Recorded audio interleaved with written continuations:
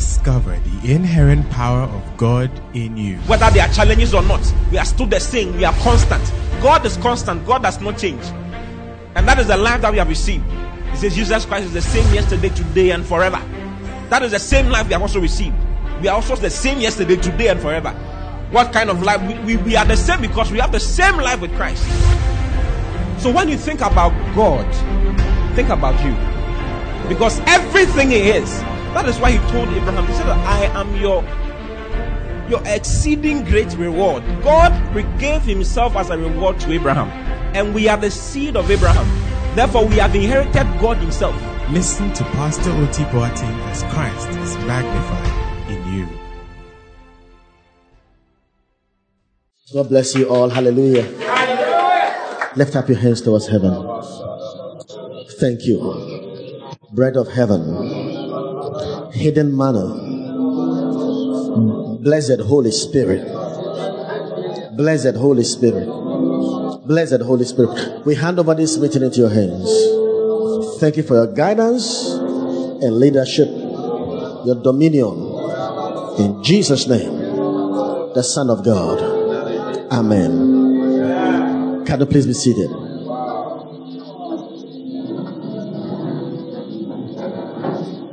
Hallelujah. Hallelujah.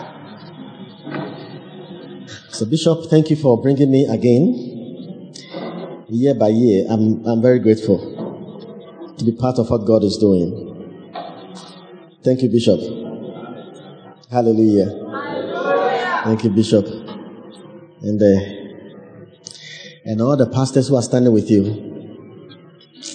Very faithful people. Man of God, thank you. Thank you, sir. You are looking nice.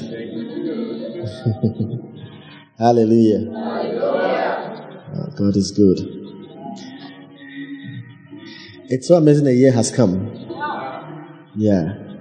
I kept thinking about last year. And a year has come. Very soon we'll not come here again. Hallelujah. Yeah. You'll be so many that counting you'll be a problem. Hallelujah. Yes. It's going to come to pass. You'll be so many. Hallelujah. All right, turn with me to the book of 2 Corinthians chapter 10. Chapter 10. And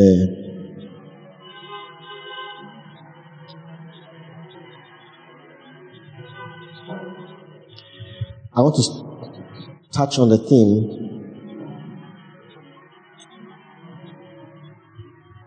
winning life's battles. Hallelujah. Winning life's battles. Amen.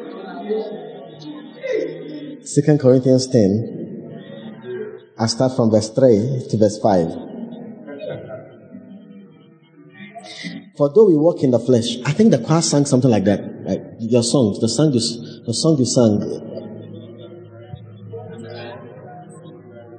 Yeah, very prophetic. For though we walk in the flesh, we do not war after the flesh. For the weapons of our warfare are not carnal, but mighty through God to the pulling down of strongholds, casting down imaginations and every high thing that exalted itself against the knowledge of God, and bringing into captivity every thought to the obedience of Christ. Hallelujah. Hallelujah. Praise God. Hallelujah. How many of you want to win life's battle? That's powerful. That's powerful. So verse 3 says, for though we walk in the flesh, we do not war after the flesh. Hallelujah. Hallelujah. Apostle Paul is speaking. For though we walk in the flesh, we do not war after the flesh.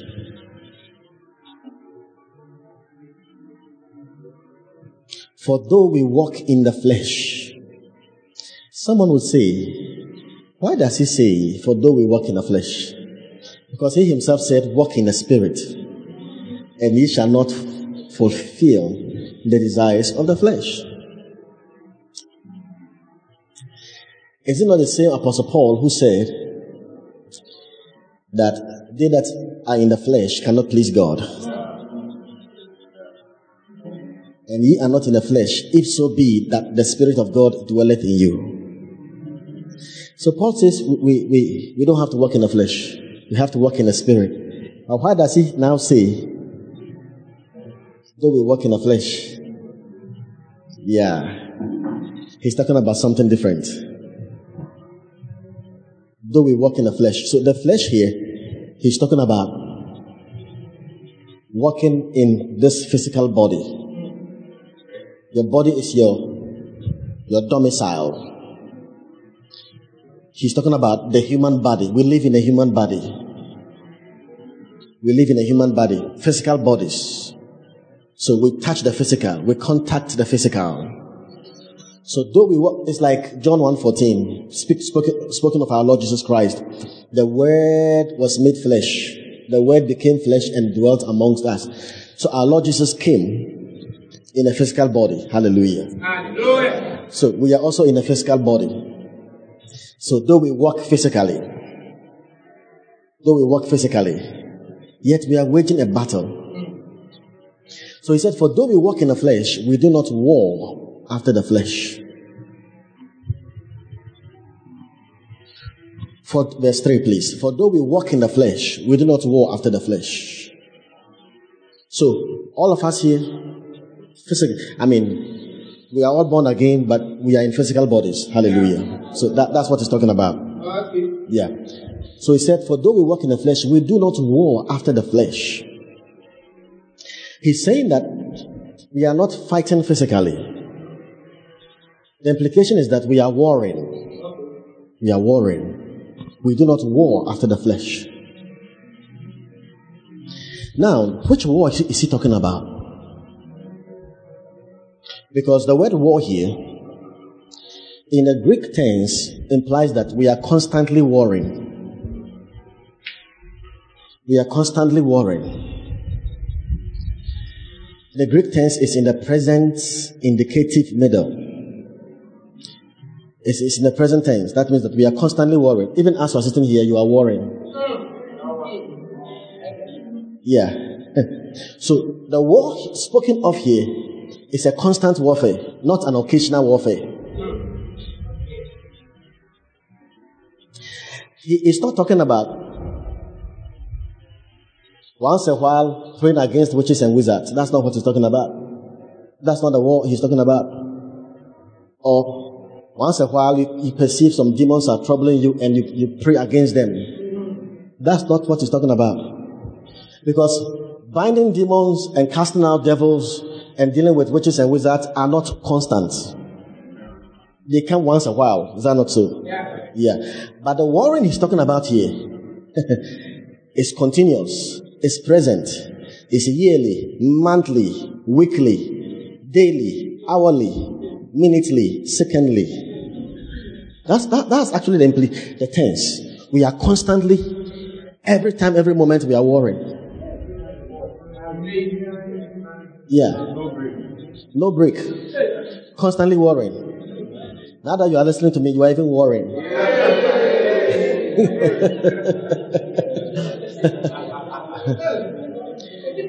And many Christians have not understood this warfare. Because when we hear warfare, all that we think about is come out, I bind you, I cast you out, leave this. That's what's okay. But what we're talking about is the highest realm, is the highest level of warfare.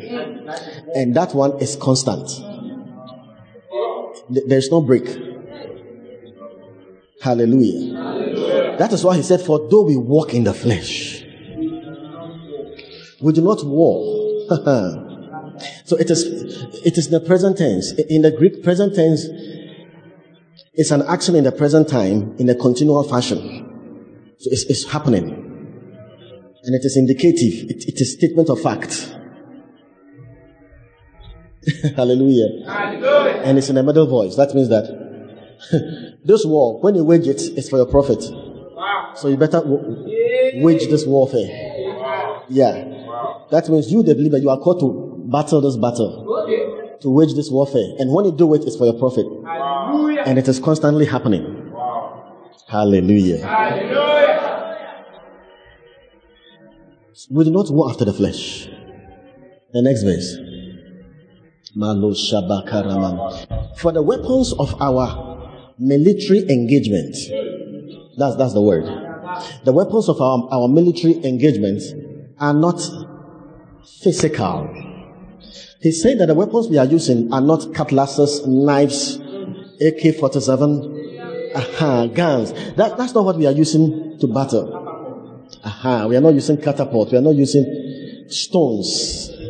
You know. They are not in the physical realm. But they are mighty through God. Now, I know we know the weapons of our warfare. The weapons of our warfare are all the truth hidden in the New Testament. Truth. These are the weapons we use. Yeah. The word of God, we weaponize the word. For instance, when the Bible speaks of the breastplate of righteousness, it describes the word of righteousness. When it describes the shield of faith, it is the word of faith. When he describes the helmet of salvation, it is understanding, in-depth understanding into your salvation. Yeah. The shoes of the preparation of the gospel, understanding the gospel of peace, and your feet deeply, firmly grounded in the gospel of peace. So all of this speak of the truth of the gospel. But we weaponize the truth. We use the truth as weapons. Praise God. All right. Through God to the pulling down of strongholds. So he's describing that our weapons are actually not physical, but they are spiritual. They are the truth of the gospel. And they are mighty through God to the pulling down of strongholds. Hallelujah. Now, the stronghold here is the word okoroma in the Greek. It has two meanings in one. The word stronghold here means a prison and a fortress. Now, there's a difference between a prison and a fortress. Is there anyone here who has been in prison before? A prison and a fortress. When you are in a prison, now understand this, when you are in a prison, you can't go out. Is that not so? So, a prison prevents the inmates, those who are within, to go out. But a fortress prevents those who are outside to come in. So, fortresses are built to prevent outsiders from coming in. And prisons are built to prevent insiders from going out. But the word strongholds describes both. So the stronghold is talking about is more than a prison. That means that you are in such bondage, you yourself, you cannot free yourself and others cannot help you. That's the kind of bondage he's talking about. You cannot go out, others cannot come in. Very disastrous. Stronghold. Okay. So now the war we are waging are these strongholds. So now, semicolon. Okay. What are these strongholds? How many would like to know the kind of war we are constantly waging? Yeah. Because I've said they are not witches, they are not casting out demons here and there. Though it is inclusive, but because this war is constant. And if you learn how to win, you will enjoy life. The life Christ gave you. Hallelujah. All right. So what are they? What are they? The next verse. Casting down imaginations and every high thing that exalted itself against the knowledge of God, and bringing into captivity every thought to the obedience of Christ. Now, say imaginations. And say thoughts. Yeah. So that's it. Now, how many of you are thinking right now? Yeah. That's why I said the war is ongoing. Yeah. The war is ongoing. Yeah. In the New Testament, You see, when the Bible speaks of warfare, all the times warfare is used, it is used concerning the mind. First, the mind. Second, the flesh. And lastly, Satan and demons. That's the least mentioned when it comes to warfare. Yeah, but we have made that first. Yeah. That one is the cheapest one. Dealing with them is the cheapest one. But how they attack us indirectly through the imaginations and the thoughts is what I'm talking about today. Imaginations and thoughts. You see, your thought progresses to become imaginations. Your imaginations are based on your thoughts. Imaginations are based on your thoughts. And the highest warfare is waged in the realm of thoughts, your thought patterns, your thinking, and imaginations. Imaginations are things you image yourself in. Sometimes you are sitting down and can see your casket. You can even see your obituary. Yeah. Things you image yourself in. You can see yourself on the hospital bed. You can see yourself so poor you have nothing to eat. Those are imaginations. You image yourself in. Now understand this. Imaginations are so powerful before God. Before God. Yeah. You can imagine yourself that your heart is broken. Because you can foresee your guy leaving you. Yeah.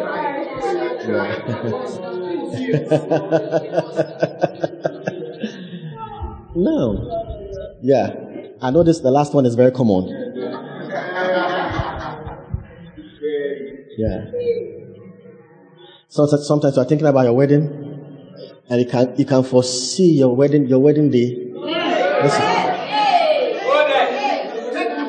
And you can foresee the pastor saying, if there's anyone here,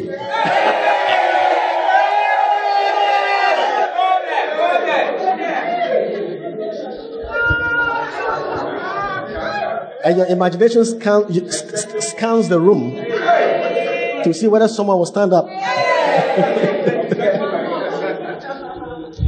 There was this wedding in Takrady, and the pastor announced that if there's anyone who has something to say,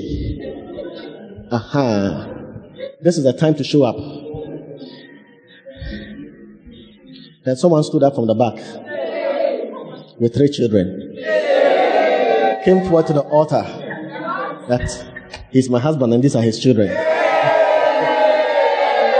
Live in Takrady. True story. So the wedding collapsed. Yeah. And there was another one. The lady and his son stood up from the back and they were coming. The whole room was seated. So the pastor asked, do you have anything to say? He said, oh no, we are looking for a place to sit. We can't hear from the back.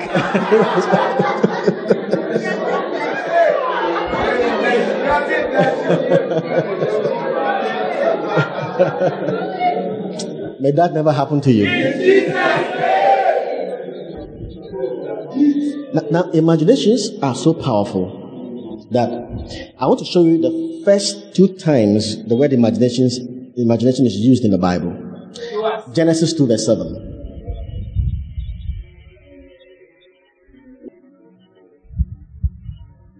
And the Lord God formed man of the dust of the ground and breathed into his nostrils the breath of life, and man became a living soul. There's imagination here. I see it. Do you see it?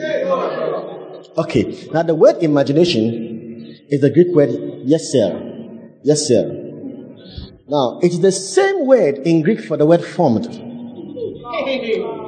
The same word in the Hebrew, sorry. The same word. So in the Hebrew, so actually, now the word yeser actually means to squeeze clay into a shape like a clay dough. it's like playing with clay dough and squeezing it and molding something out of it. So it speaks of formation, creation, creating or forming something out of a pre-existing material.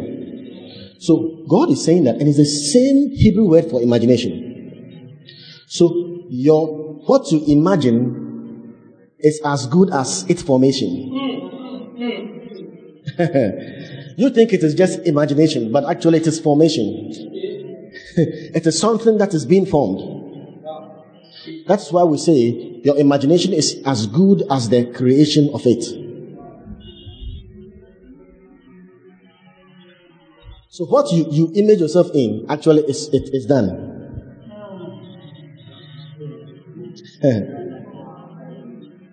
Imagination. Wow. So the first time imagination is used as a verb is this verse. Let me show you the first time it is used as a noun. Genesis 6 verse 5. Genesis 6 verse 5. And God saw that the wickedness of man was great in the earth, and that every imagination of the thoughts of his heart was only evil continually. Imagination here is a noun. It's the same word for formed. But look at it. The best way to guard your heart is to guard your imaginations. Okay. And now we're saying that. You know why God destroyed the world? He saw that the imagination of the thoughts of man's heart was evil. Can you imagine? He saw their imagination and their thoughts. It was enough to destroy the world. Because to God, their imagination was as good as done. It was only evil. Yeah, so imaginations are powerful. That's why Jesus even said, he that looketh at a woman lustfully has already, that one is even faster, committed adultery. So can you imagine? So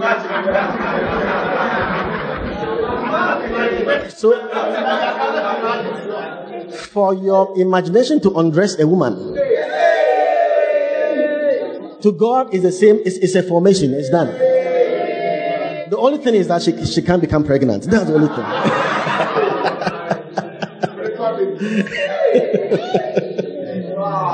So Jesus said, it is already done. So see the power of imagination. Hallelujah. All right, I'll come back. What about thoughts? So the weapons of our warfare deals with imaginations and thoughts. Casting down imaginations. And every high thing that exalted itself against the knowledge of God, and bringing it into captivity every thought. Say thoughts. Thoughts. Okay. Your thoughts actually develop into imagination. Thoughts are powerful. Thoughts are actually substances. Researchers recently have told us that subatomic atoms have changed their forms through the power of the thought. You see, your thought releases energy. As you think, energy is released from your mind, your thoughts, actually. And the subatomic atoms around you are actually affected by this energy coming from your thoughts. And they are transformed by them. So what it means is that your thoughts can modify your environment, affect your environment, and arrange and rearrange your environment. Your thoughts affect and reflect you. Affect you and reflect on your life. Now, your thoughts will attract to you what they are. I'm trying to explain. What it means is that the thoughts are so powerful. Your thoughts are so powerful. The energy from your thinking processes are so powerful that subatomic atoms change their forms through your thinking. So as you think in a certain way, your environment is rearranged according to your thought patterns because of the energy coming out of your thoughts. So much that researchers have told us that when you think a particular kind of thought, for instance, if all your thought is failure, what happens is that your thoughts attract its kind and programs your life after what it is or what it says. So if all your thought is failure, before you realize, all your friends, all the people who come around you are people who have failed. And circumstances that comes around your life are all failing circumstances. Yeah. If your thoughts are all depressing thoughts, after a while, you attract depressed people around you. You realize that all the people who are coming around you are depressed people. And circumstances are depressing circumstances. Yeah. So what your thoughts are, it will attract its kind. Because it releases power and energy. The Bible says, as he thinketh in his heart, so is he. So is he. That's what Jesus said. Take no thoughts, saying, those guys have gone further. Don't take the thoughts. That means you think about it so much, and now you are even speaking it. Thoughts are so powerful. That's why God could say, whatsoever things are true, whatsoever things are lovely, whatsoever things are just, whatsoever things are pure, whatsoever things are of good report. You know? If there be any virtue, if there be any praise, think on these. So think on the right styles, because the things you think about, you will attract it. They attract what they are. And they arrange your life, your atmosphere, your circumstances according as they are. The arrangement of things in your life is just according to your thought pattern. It's powerful. Hallelujah. Hallelujah. Yeah. You can think death, and die. Fear, and it will reproduce. Yeah. The things you set your mind on, after a while, they come to pass. Because your imagination is creation. It is formation. Hallelujah. Hallelujah. As you image yourself in, it will come to pass. Praise God. Hallelujah. All right. So now, there is a battle we are waging, and it has to do with our thoughts, because our defeat comes from our thoughts, and our victory also comes from our thinking. So he said, casting down imaginations and every high thing that exalted itself against the knowledge of God, and bringing into captivity every thought to the obedience of Christ. That's my message. Bringing into captivity, bringing into slavery, captivity, every thought. Now the warfare we are talking about here is bringing into captivity every thought to the obedience of Christ. Say after me. Bringing into captivity, every thought to the obedience of Christ. That is it.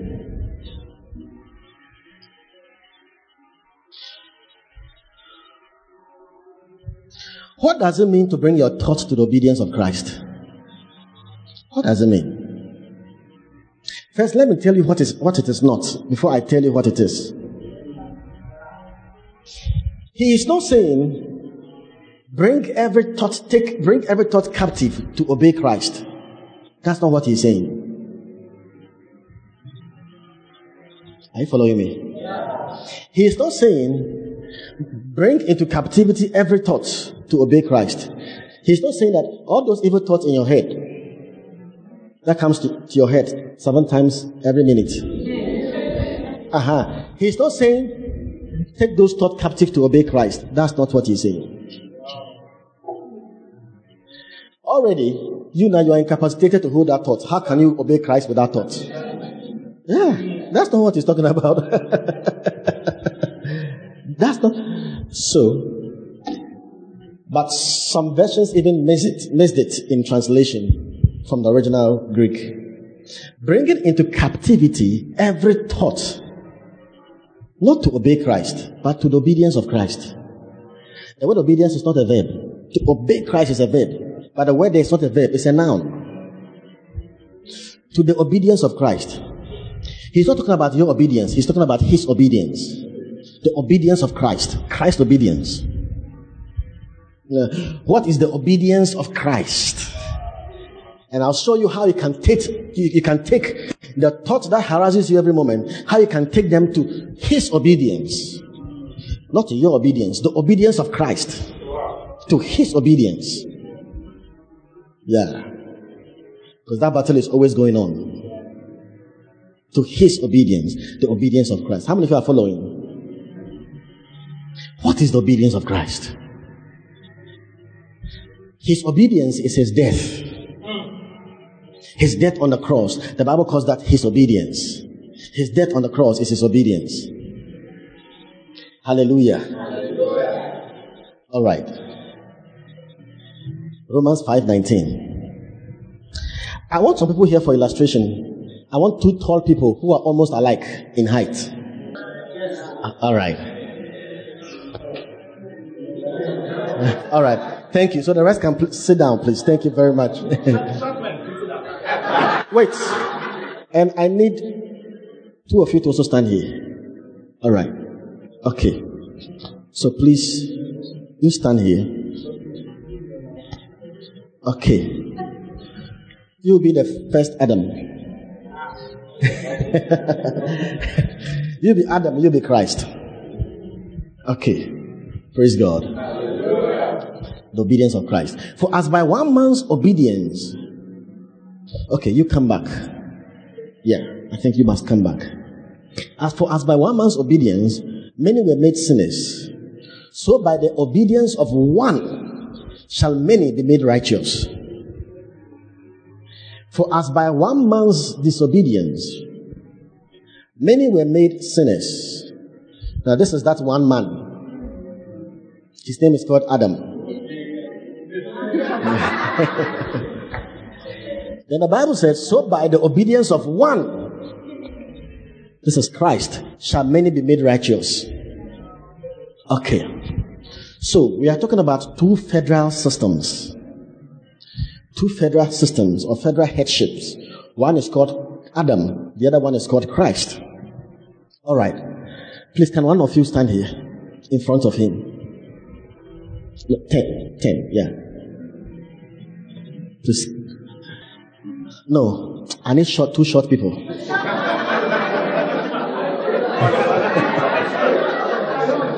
All right. So without controversy, it is settled. So now this is Adam, this is Christ. Now you are the sinner. Okay. You are the righteous man. You are righteous. All right. Okay. Now, how did this man become a sinner? The Bible is telling us that he did not become a sinner by his disobedience. He being a sinner has nothing to do with what he did and what he didn't do. He's a sinner not because of his disobedience.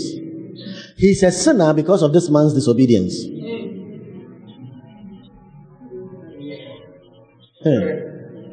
Now the world doesn't know this. The world thinks that, we are sinners by what we do. You are not a sinner because you sin. You sin because you are a sinner. Think about it. Should I repeat? Yeah. You are not a sinner because you sin. You sin because you are a sinner. It's simple. Just. Have you thought about it? Uh-huh. Now, because you were born a sinner, by nature you were born a sinner.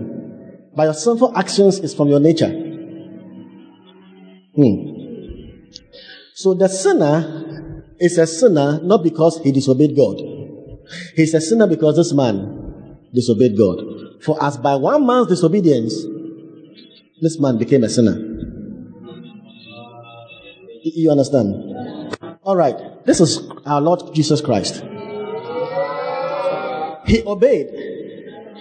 Yeah. He obeyed.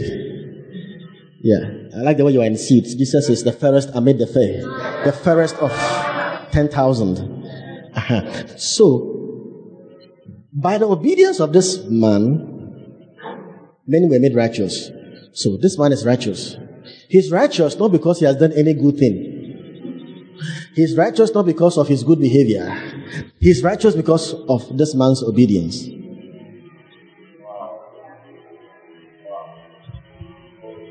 You are not righteous by what you do. You do right because you are righteous.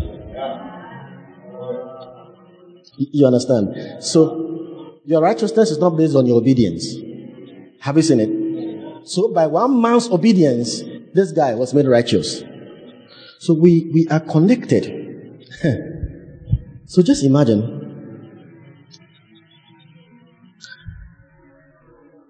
And this is it. Understand this. Whatever this man is, whatever this man is before God, all that came from him are the same before God. Whatever this man is before God, all that came from him are the same. God sees them as he sees this man. It doesn't matter what they have done and what they have not done. Their federal head, what he did is put in all of them in their account as though they did it. So if he was rejected, all the rest are rejected. Yeah. Now you will say, but is it fair? Let me ask you a question. If your grandfather died, you wouldn't have been here today. Just think about it. I want to show you how we are all connected. If your grandfather had died, you wouldn't have been here. Died at his birth, or someone even murdered him before giving birth, you wouldn't have been here. That's why murdering is not easy. If you murder someone, you murder the whole generation from now to the New Jerusalem. Yeah, you kill one person. Yeah. So, whatever this man is, he genetically imputed that into his procreation. So, when he is rejected, all his seed are rejected. Whatever curse came upon him, that same curse came over all of them. So, this man, he received sicknesses, diseases, poverty, trouble, war, rejection, whatever he received. How God sees this one is how God sees this one. And all that came from him. What he did is imputed to his race. Hallelujah. Hallelujah. The same with this one. So that's why we call it federal headship, federal systems. The same with Christ. Now, are you here? Through this man's obedience, this one is righteous. So all of us, we are not righteous by anything we have done, but by what Jesus did. That's what is written there. But whatever this man is before God, that is how we are before God. How he's accepted before God, all of us are accepted the same way. Whatever favor he has before God, how close he is to God, how free he is, whatever he has, the same, we have the same measure, is put into our account. So now, you are accepted just as your head is accepted. Christ is not accepted more than you.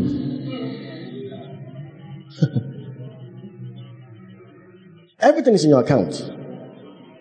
Hallelujah. Hallelujah. All his blessings, all his favor, all that he has, all the anointing, the spirit, the favors, the gifts, the healing, the health, the prosperity, the peace, the shalom, all is yours because of the federal headship.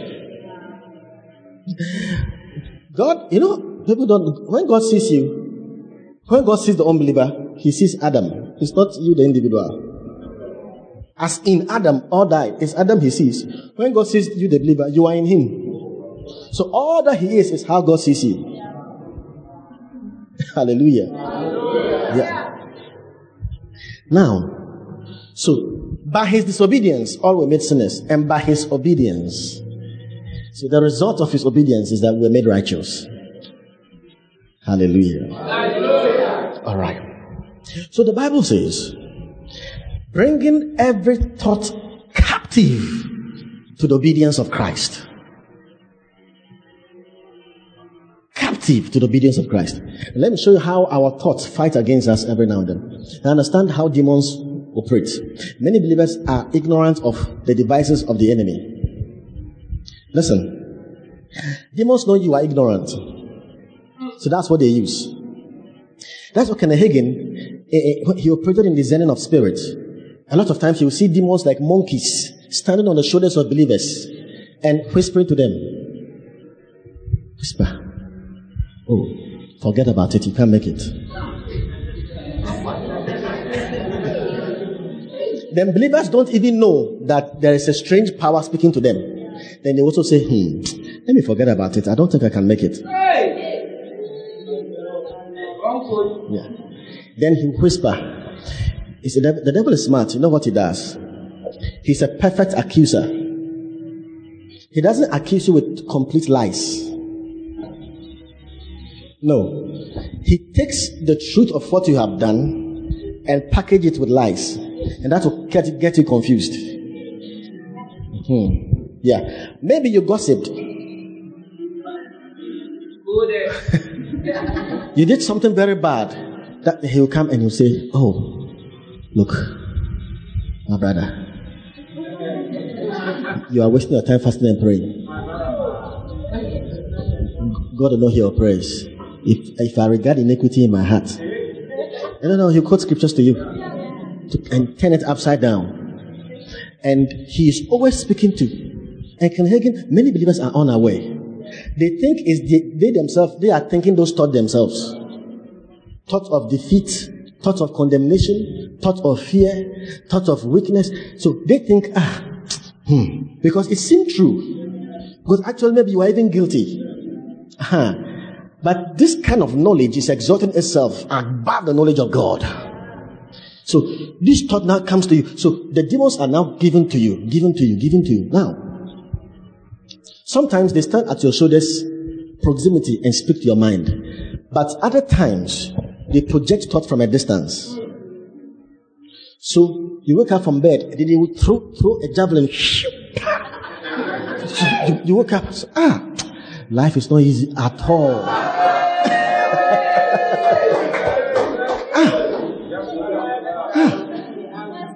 Pastor Christ wasting our time, Pastor. Unnecessary thoughts, suspicious thoughts. Now start hitting you on the bed. You feel weak, you feel depressed. It's like life is now gloom. You see bad pictures. Everything you see is negative pictures. You just woke up. Almost like getting depressed. But many are unaware that is warfare. They thought it's from themselves. It has been projected.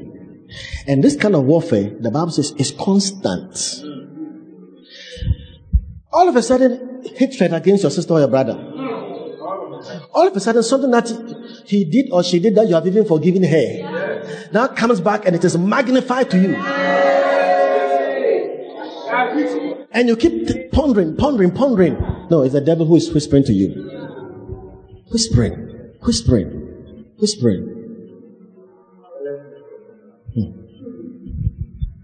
What you do with your thoughts or your imagination will determine your success in life. Because these imaginations are formations. And you should know how to live the victorious Christian life and know how to win every day and every time. Praise God. All right, for instance, I remember around 2006 there, I was pastoring a church. As a pastor, I was living around Tishnungwa, those areas. And for a moment of time, everybody was dreaming and seeing visions that I was going to die.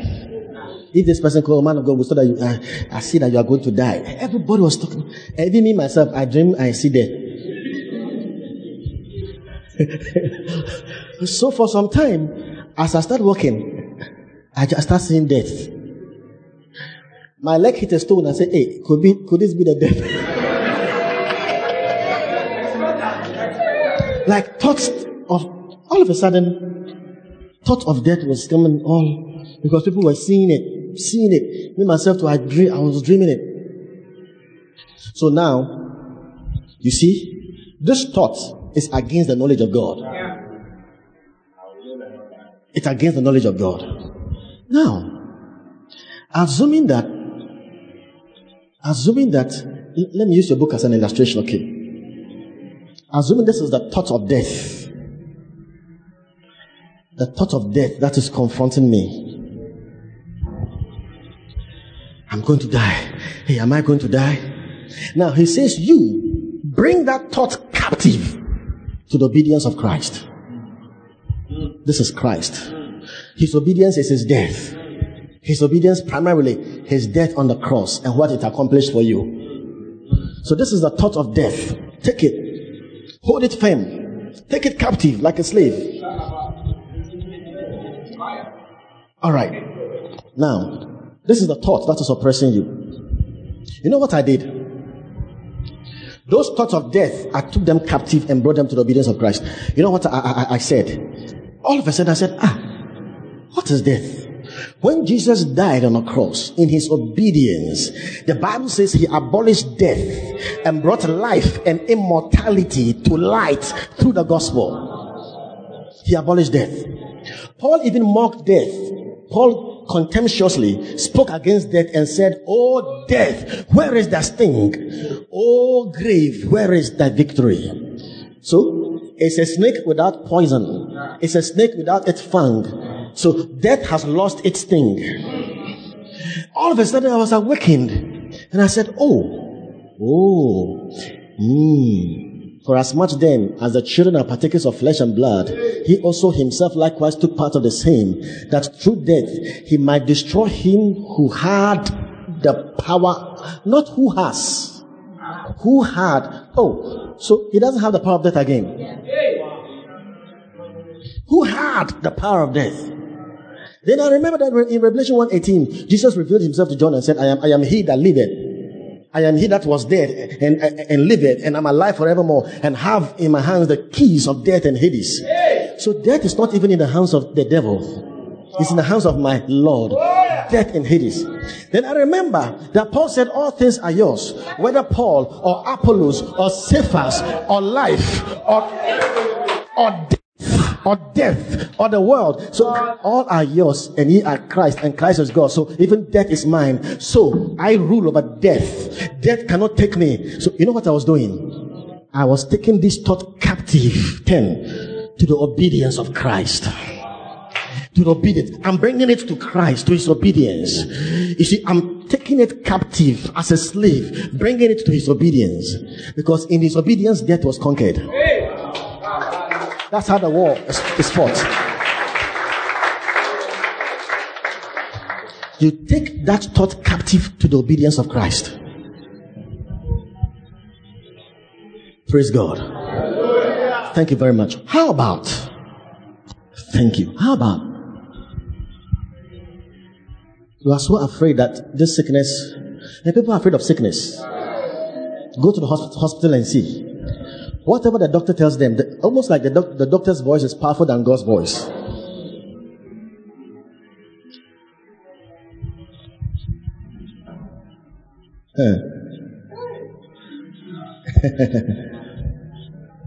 My.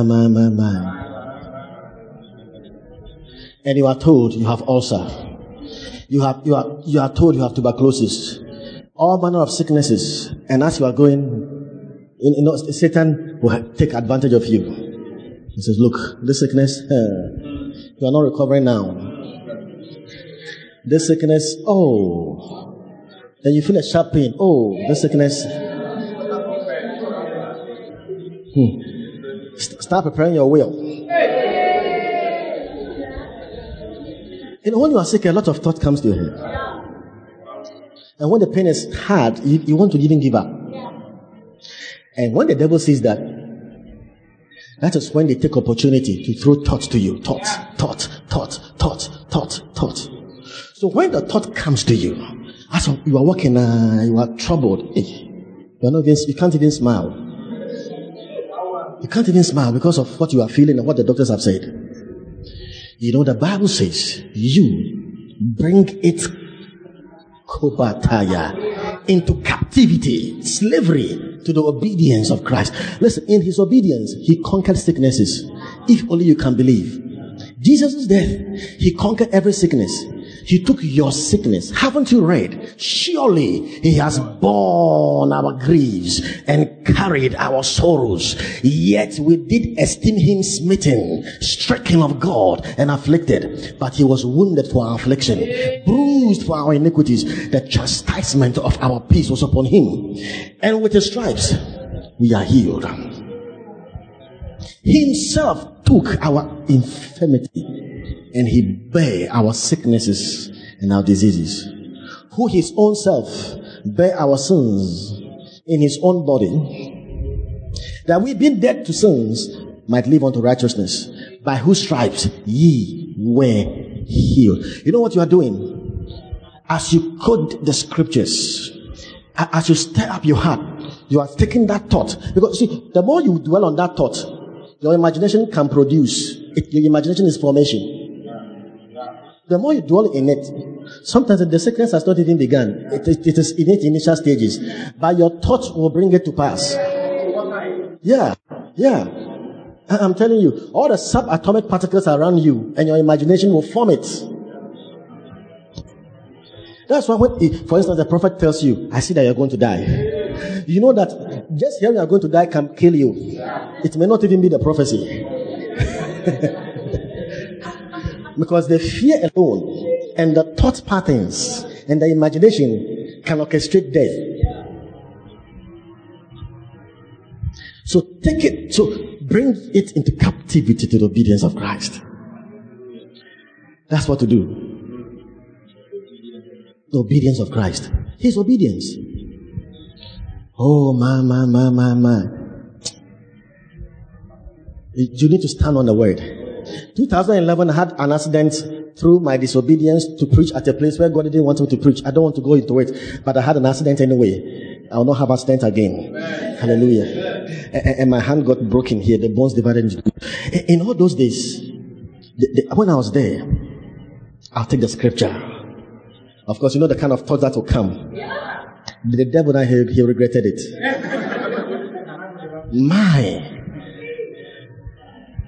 Then I'll take the scripture. He keepeth all my bones. None of them shall be broken.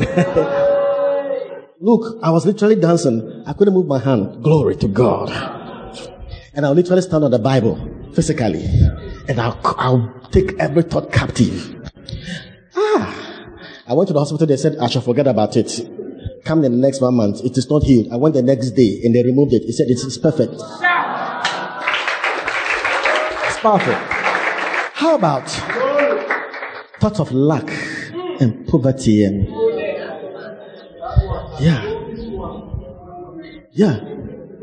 especially that temptation comes when you don't have anything.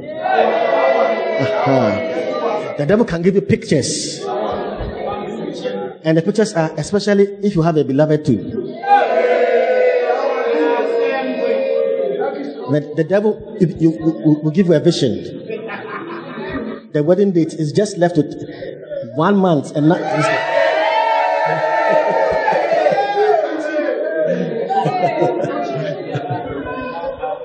And you are wondering, how will it be?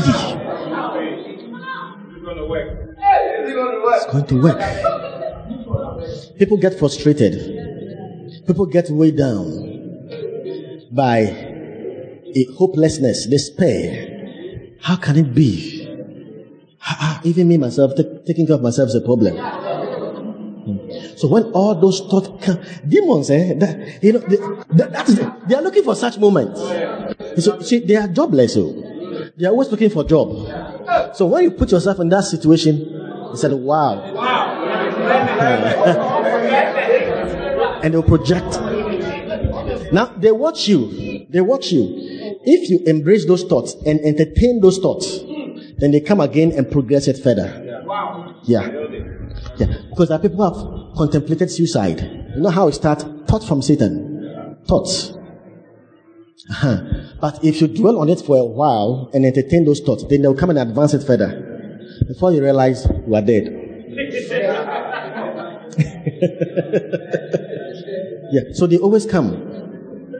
They always come. So, when this thought comes against you, take it and bring it to his obedience. Everything is Christ, though. To his obedience. Listen, in his obedience, he took care of your financial hardship. Ye know the grace of our Lord Jesus Christ, that though he was rich, yet for your sakes he became poor, that ye through his poverty might become rich. And he's talking about material wealth. Are you not? Don't you know that through his death you became the seed of Abraham?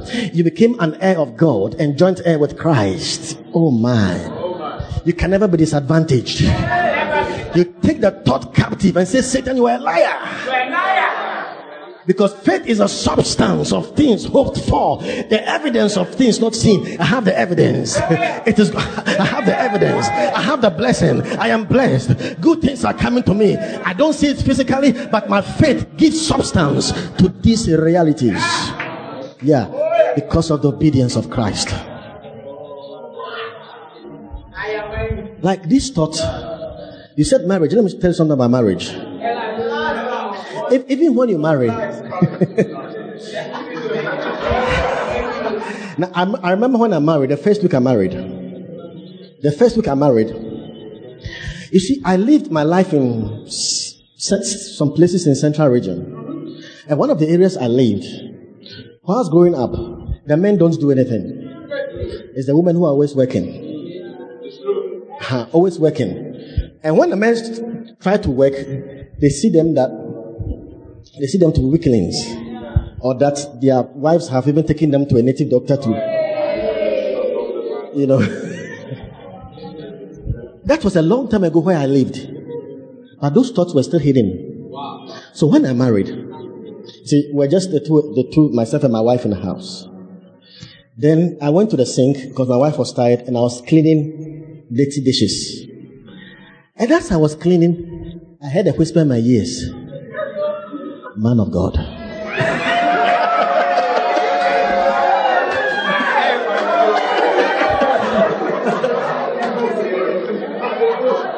Your wife is taking advantage of you. Look at where she has reduced you to. Even when you're not married, you didn't wash plates.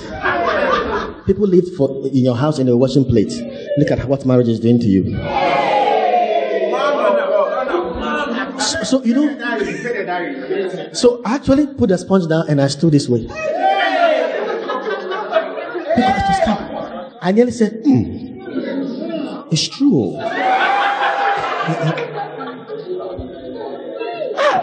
The way people respect me, look.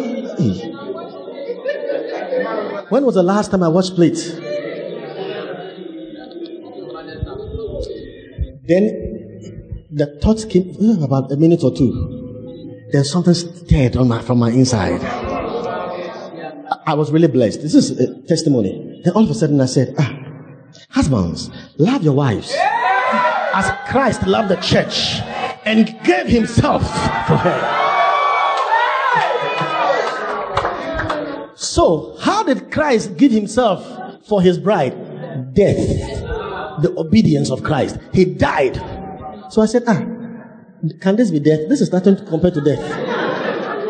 At all. Just washing plates. Said, Satan, you are a liar. I started washing with joy.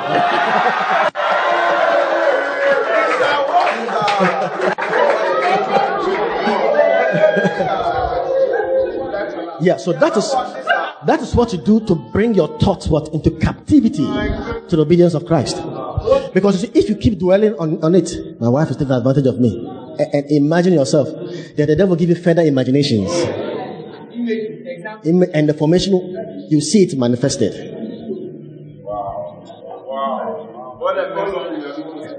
Before long, you are beating her. Yeah. And it has, that scripture, when I began, it has helped me. When we gave birth to our children, sometimes I finished preaching maybe 12 midnight, 2 a.m., and my wife will bring me the baby to hold the baby. I sometimes, my feelings want to say, oh, woman of God, seest not thou?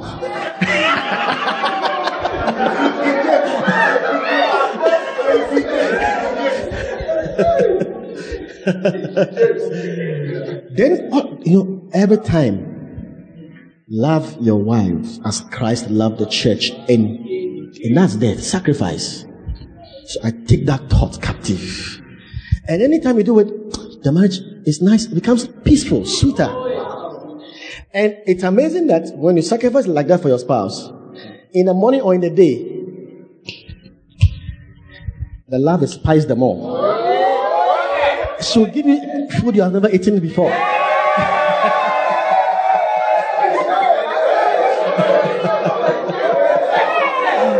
It's powerful. It's powerful. It's powerful.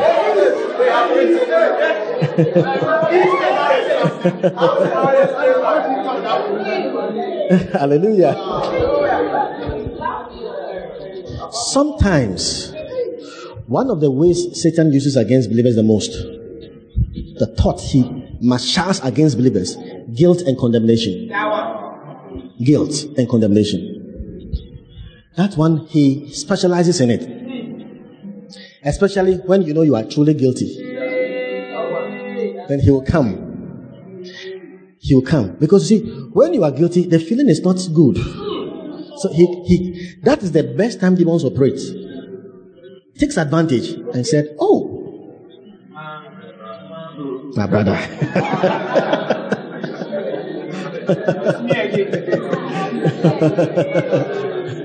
Look at what you have done. God will not use you again.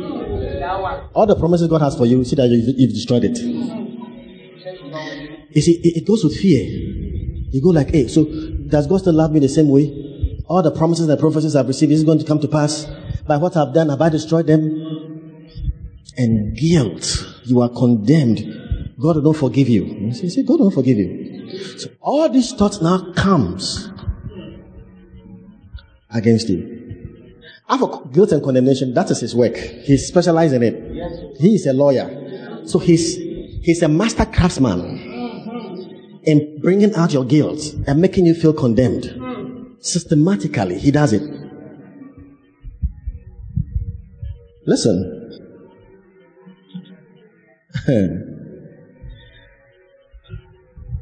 Never allow the devil to condemn you. And never allow yourself to feel guilty. I'm not justifying the wrong you have done. I'm not justifying it. But no matter what you have done, God never condemns you. God doesn't do it. And you don't know the scriptures. Listen. If you are feeling condemned, weighed down, guilty, bring those thoughts captive to his obedience. Do you know his obedience? Isaiah 53, verse 10.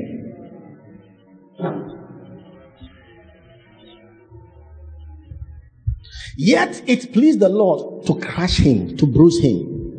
He has made him to grieve, to be sick. When thou shalt make his soul an offering, when thou shalt make his soul a trespass offering, when thou shalt make his soul a guilt offering, when thou shalt make his soul the asham, say asham. Now in the Hebrew, it's amazing that now in the Hebrew, the word for sin is the same word for sin offering, the same Greek word, and the word for guilt is the same Greek word for guilt offering, which is the same as a trespass offering. It is because you know that the sinner, the one who has sinned, the one who is guilty, he sends his offering to God. He lays his hands on his offering, and all of his guilt goes to that offering. So the offering becomes the guilt, yet it's the guilt offering, because all the guilt is transferred to it. When Jesus was on the cross, he was there in your name. He was there in your name. It's as if you were on the cross. All your guilt, all your condemnation, past, present, future, from the day you were born to the day you see Jesus, every guilt, every condemnation. On the cross, the one on the cross was your guilt offering. So when he died, your guilt died. Your guilt died.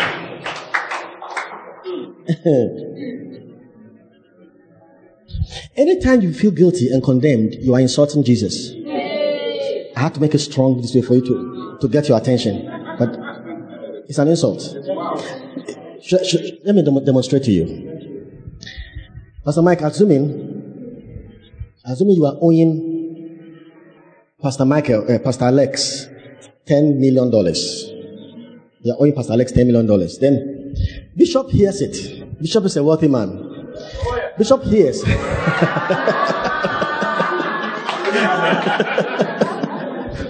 Bishop hears you're owing $10 million, and now, okay, say don't worry. Now pays Pastor Alex $100 million. He said, for your trouble. Now it is an overpayment, is that not so?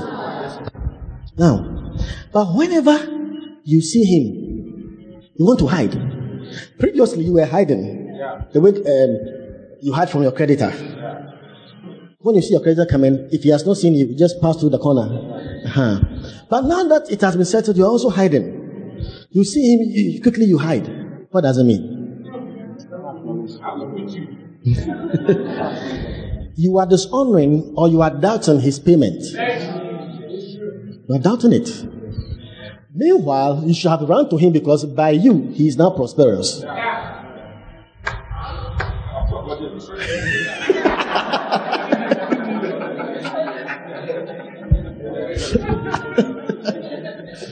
So when Jesus died, all your sins, past, present, future, from the day you were born to the day you see Jesus, the payment he gave to God for you was an overpayment. It has been paid, settled. Yeah. If you want more on that, Bishop will tell you. I also preach something like that in Thessalonians. Yeah. So when the devil does that, that's why the Bible says that. Who is he that condemneth? He's saying that who has the power to condemn? Who? Then he says the whole world, only one person has the power to condemn, that is Christ. But he says the one who can condemn you is the one who actually paid for you. It is Christ who died, and yea, the rather, who is also seated at the right hand of God, representing you as your advocate, and who is also making intercession for you. So who shall lay anything to the charge of God's elect? I mean, that is when you have even sinned. Am I saying go and sin? Don't be a foolish boy.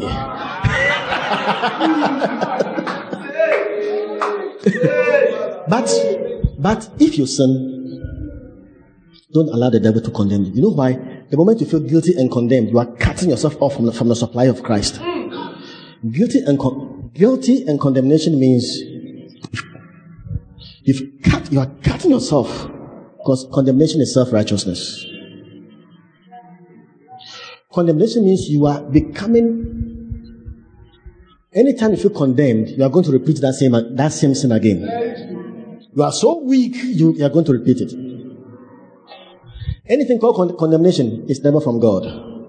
God never condemns. He will correct you in his love, but never condemn you. So when those thoughts come, you know what you have to do? Bring it. The devil said, you have done it. I was there. I saw you. Said, all right, devil, I did it, but let me tell you something. Yeah. Take those thoughts. Don't allow those thoughts to oppress you. Warfare. Bring it to the obedience of Christ. Listen, you can. Who is? Hallelujah. Hallelujah. He became your guilt offering. When he died, that guilt died. When he died, my condemnation died. He has overpaid for me. This knowledge will set you free. I'm telling you. Knowing you are not condemned, you can overcome that sin again. You can overcome it. Because when you are in love, knowing how much he loves you, the faith is active. You will prevail. Hallelujah. Hallelujah. The devil is expert in condemning you. He will not only condemn you when you do the right thing, the wrong thing, but especially when you do the right thing. Yeah. You give last Sunday. He says, look, you could have given better. You know you could have given better, but you don't need to be condemned for. You understand? Yeah. Encourage yourself and give better, but never be weighed down But the devil make you feel like that. Oh, you skip your quiet time 2 days. I've been watching you. And now you only do your quiet time to bribe your conscience, not to be blessed by it. Because you want to appease your conscience that at least you have read something. You just, no. Yeah. Don't read the Bible because you are guilty. Read it because you are hungry. When you are hungry, do you feel guilty for being hungry? No, look for food and eat. Simple. So take that thought, bring it into. So bring it captive to his obedience, because he settled it in his death. Except you don't know it. Never allow yourself to be condemned. That is how you can walk freely with God. No matter the thought that is oppressing, no matter what you have done, God even is not remembering it. You are the one remembering it. Yeah, you are the one remembering it. God says, I will remember no more. Yeah, in his death. Bring it there. Hallelujah. Hallelujah. You are standing at a junction looking for trotro because you don't even have money for Uber. Then you see your classmate in a Land Cruiser driving. And you saw him, he also saw you. You were trying to stop him.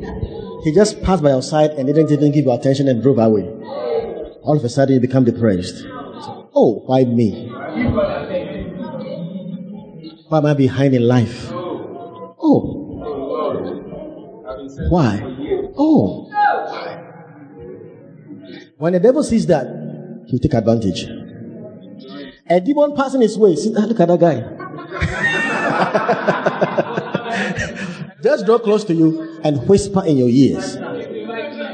You're attracting the demon. Yeah. Yeah. You are depressed because of furnace in the car. Years ago, I was using someone's car. A friend of mine, a schoolmate, saw me, he was a trotro and he hid himself.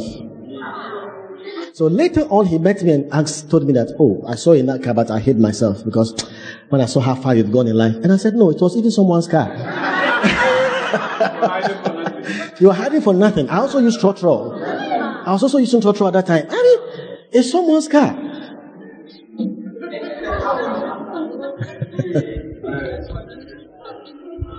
Look, take that thought captive to the obedience of Christ and know who you are in life, because through his obedience you have overcome the world. And he said, be of good cheer.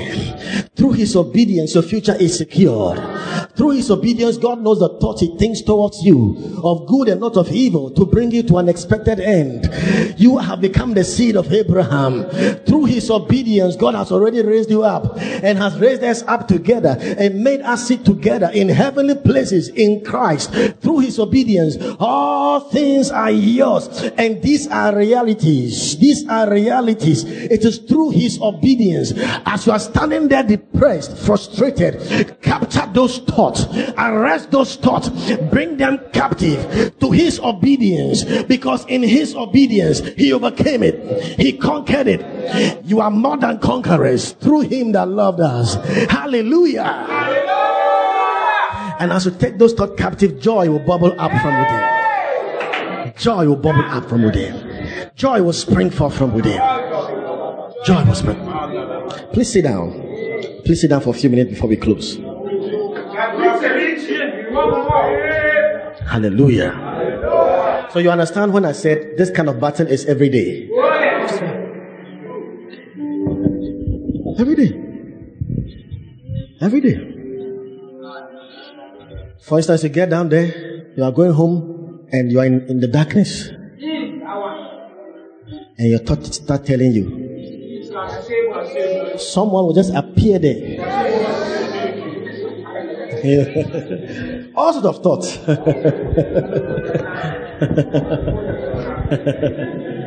Hallelujah. You have to take that thought captive. That thought captive. It's so powerful. I once told a story of a woman. It was in the midst of battle. People were throwing weapons. People were dying. And she only remembered the word feathers in Psalm 91. She couldn't quote everything. She kept shouting, feathers, feathers. Everybody around died. She alone survived. By saying feathers, feathers, Psalm 91. Because God said, yeah. Yes. So he couldn't quote the entire verse. All that he could remember was feathers. And the feathers saved her. Took those thoughts of fear captive to the obedience of Christ. Hallelujah. You shouldn't fear. Now, how about, you see, your thoughts, your thinking controls your feelings. Understand this. If you are feeling wrongly, you are thinking wrongly. If you are feeling down, it means you are thinking wrongly. The solution is in your thoughts, not your feeling. Because your thinking controls your feeling. How about when you have uncontrollable thoughts of lust? Outbreak of temper, frustration, irritation, all this kind of feeling is troubling you. Anxiety, all these feelings, what do you do?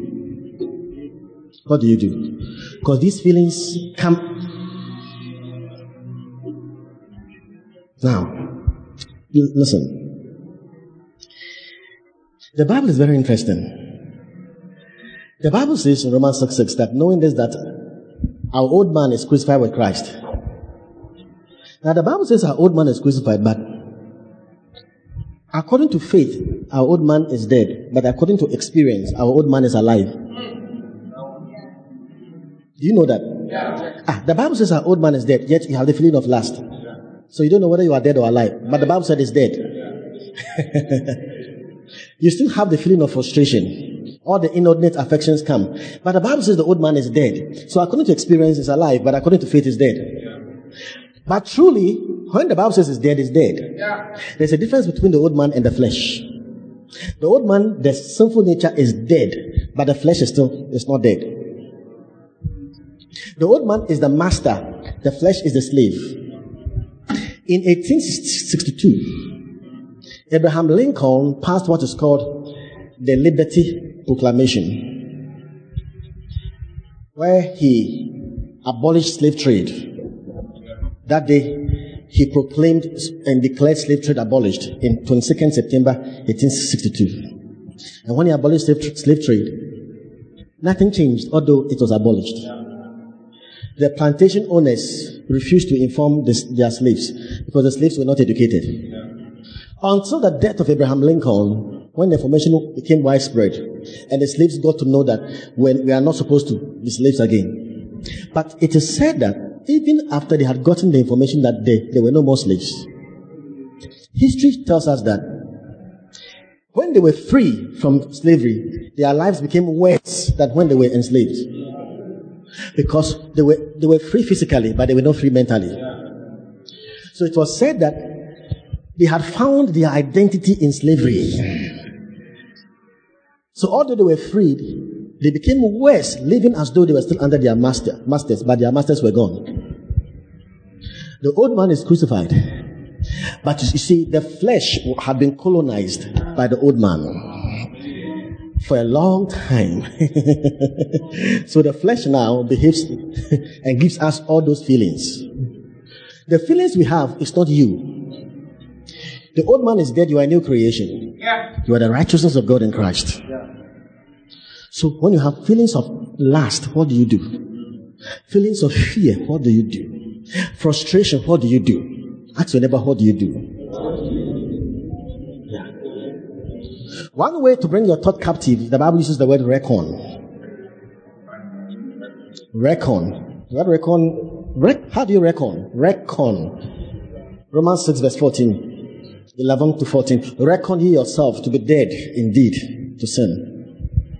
Reckon is the word reconciliation. Reckon is an accounting term. Logizomai, which means to balance the books. To do reconciling of the fact. 2 plus 2 is 4. 4 plus 4 is. So, Appropriate the fact of what Jesus has done. That's how to take your thought captive. So, when you have the feeling of lust, you are not that feeling. You see, you are not the flesh. You are not the flesh. You are a new creation in Christ. You have to know it. For example, one day I was speaking about this and I used an example. I said, have you been in the sea before? On a ship? You are just watching the water move up and down. When you step down on the ground, you have a feeling that you are still on the water. How many people have experienced that before? Yeah. You may think you're on water, but you see, you are not on water. But the feeling is that you're on water. So reckon that your feet is on the solid ground. That's what the Bible is saying. Wow. Because you are not really on water. So those feelings of the flesh that comes to you, they are unreal. They are just a mirage. It's not the real you. Don't give substance to it. Okay. Because those thoughts will ever come. You understand? So now, it's like when you hear a bell ringing. When I was young, I was in Anglican church. The bell will ring. Gong, gong, high bells. After the bell had finished sounding, you can still hear the bell in your ears. It's still echoing. Like a mirage. And when you are in a car, and you're in a traffic light, and these people are moving, and you are not supposed to move. You can have an imagery that, have you seen that before? As if you're supposed to move. So when I began driving, there was a time, I have the imagery that my car was moving. So I took my leg from the brake and I went to hit the car before me. Twice I hit the car before me. Because it was almost like we're moving. But it was false. We're not moving. So the next time I had to reckon, though I was feeling that we're moving, I had to reckon that we had stopped. Yeah, I had to reckon, no, we are not moving. That's not what is happening. We've stopped. So I put my leg on it happened to me recently. I put my leg on the brake. It's as if we are moving. That's what happens. All those feelings that the flesh brings is not the real you. Wow. Listen, when this is obedience, what was the result of Christ's obedience? Righteousness. Through his obedience, he became righteous in the sight of God. Anything that comes against you, bring it to the obedience of Christ. What Christ has done. Say, I am the righteousness of God in Christ. That is not me. That is not me. So you have that feeling. Do you know that if all those feelings are coming and you go like, this is not me, you even start laughing at those feelings. I am the righteousness of God in Christ. By his obedience, I'm righteous. Those feelings will die. I'm telling you, they will die. You are reckoning by bringing your thoughts to his obedience.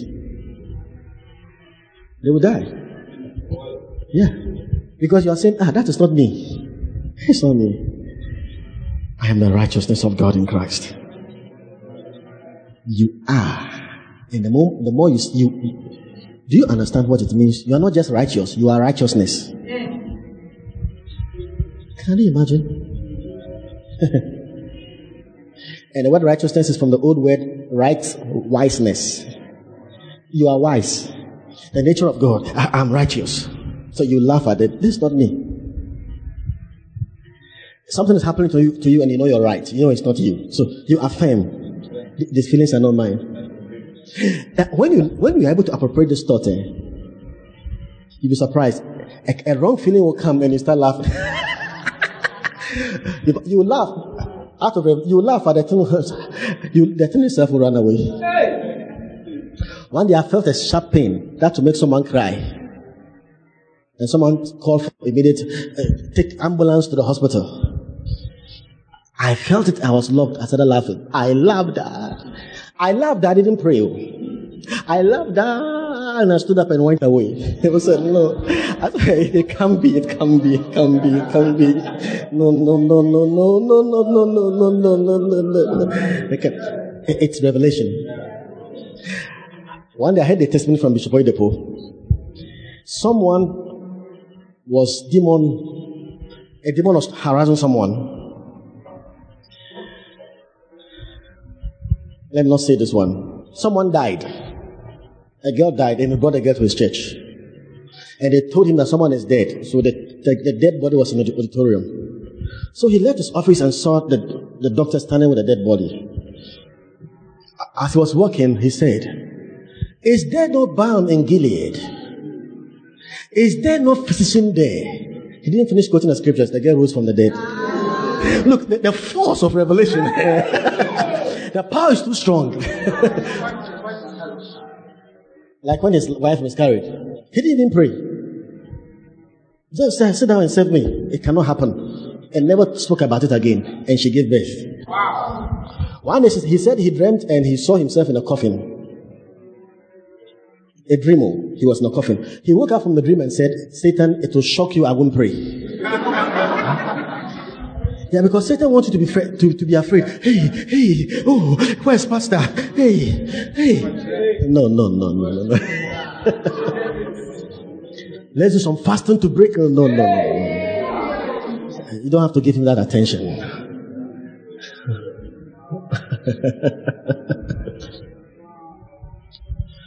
Those thoughts captive. You take those thoughts captive to what Jesus has done. You understand? Captive. Yeah, captive. If you know how much he loves you, take those thoughts captive. For instance, you are tempted to lie. Take those lying thoughts captive. Look at how much he loves you. He loves you so much to defend you when you tell the truth.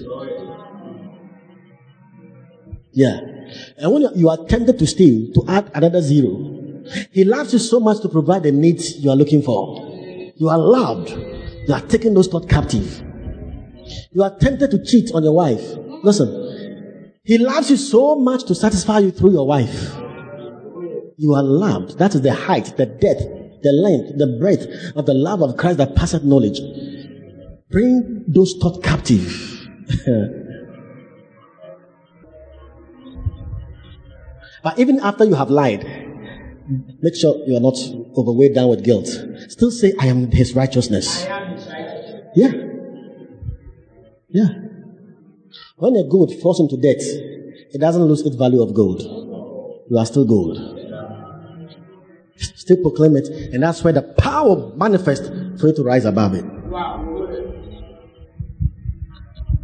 You are in a car and you can foresee accident, fear.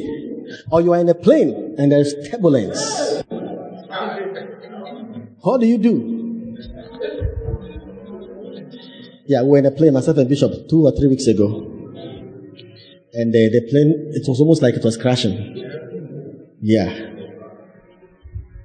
Even the air hostess were praying in tongues. Go back.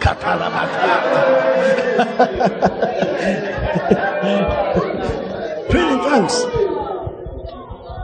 People were praying. Someone was saying, "Afa wayamiji," you know.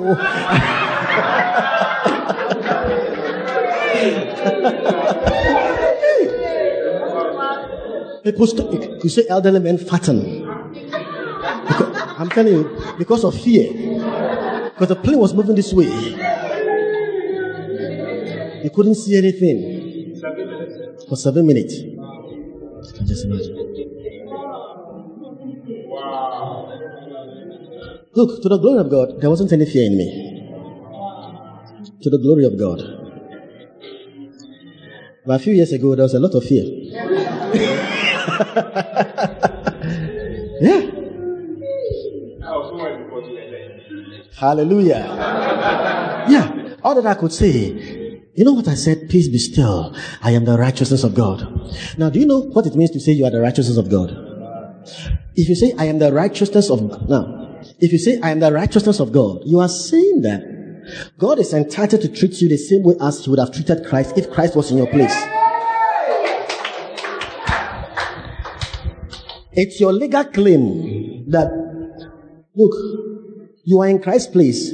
God is bound to do for you what He would have done for Jesus if Jesus was in your place. That's what it means. So if you are going to sleep and you cannot pray long prayer, just say, "I am the righteousness of God," and just sleep.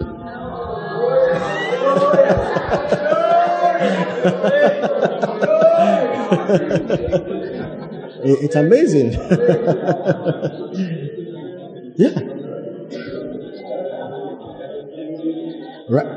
There's no, but when you say I'm the righteousness of God, I'll teach on what it means. It's worship and honor to God. You are affirming God's character and integrity.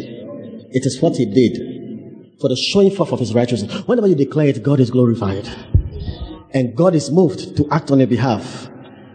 Because you see, when Jesus took your place, Jesus received all you deserved and God didn't spare. Listen, everything you deserved in your lifetime from birth to death or when He will come, He put it on Jesus. God didn't spare. Not one missed His eye. All the judgment came upon Him. And now God has given you Jesus' place. Everything that He deserves, you must make sure not one get lost. That is what it means. That's why you must keep confessing your righteousness. You are bringing those thoughts. Yeah. There are people struggling with pornography, masturbation, and they declared His righteousness. And all of a sudden, they were free. No, I've heard people who said even the desire for it was gone. But when you say, I'm going to try, Satan said, wow. I like that. I like that. I like that. That's the best gospel I've ever heard. Sermon. Yeah. Praise God. Fear. Fear. Fear. Whatever fear comes your path, you have to take that thought captive. Fear. I put fear at last because that's what God spoke to me concerning to talk to you. This message. Fear. Yeah. Now, what is the source of fear? But before I talk about the source of fear, what does fear cause? Fear. Now, fear causes stress. Fear causes stress. Because when you are afraid, in order to prevent your fear from coming to pass, you put up a lot of effort and strength, and you get under stress to prevent your fear from materializing or from manifesting. So fear always causes stress. All diseases comes as a result of stress. Sickness and diseases come from stress. Do you know that the DNA helix is like your shoelace? DNA helix is like your shoelace. If you see your shoelace, the tip is a plastic rubber. It's a plastic. Yeah. The DNA helix is just like that. The tip of your DNA is the plastic is just like the shoelace. That is what holds everything together. Hey, Doc is here when I'm saying all these things. Doc knows that it's true. Praise God. Now, when you come under intense stress, that plastic gets broken. Intense stress over time, it gets broken, and it makes your body susceptible and vulnerable to all manner of diseases and sicknesses. Aging comes in. You age faster. But when you start resting, that plastic at the tip can be restored, can be recovered. Yeah. That is why in Hebrew, the word for heal, Rapha. Rapha in Hebrew means relax. Relax. Yeah. That's why you have to always relax and take some tea or coffee and sip and enjoy life. Yeah. Yeah. Just be in a relaxed mode. Yeah. Yeah. Now, so fear causes stress, and stress causes sicknesses and diseases. But what causes fear? What is the source of fear? Look at the first time the word afraid is used in the Bible. When Adam heard God, he said, I was afraid. And I hid myself because I was naked. What caused his fear? You see, condemnation is the source of fear. And sin consciousness is a source of condemnation. Sin consciousness will lead to condemnation. Condemnation will lead to fear. Fear will lead to stress. Stress will lead to sicknesses and all that.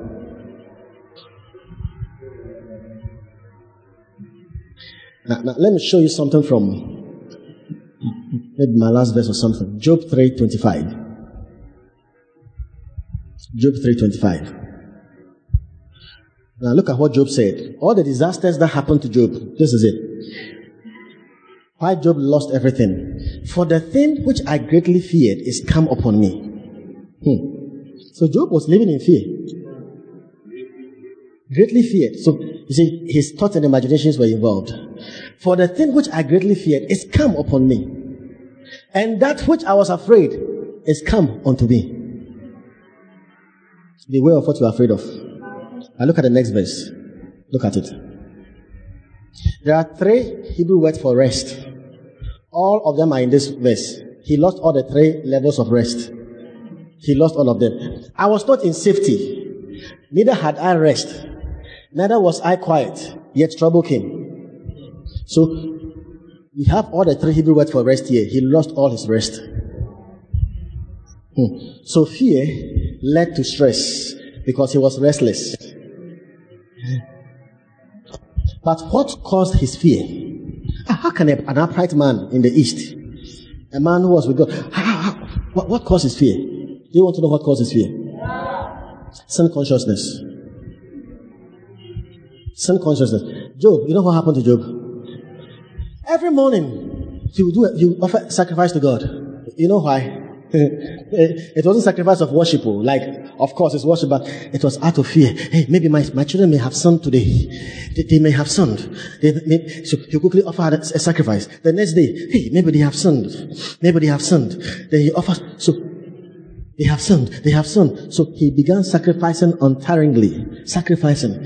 They have sinned, though. They have sinned, though. And that was bringing fear.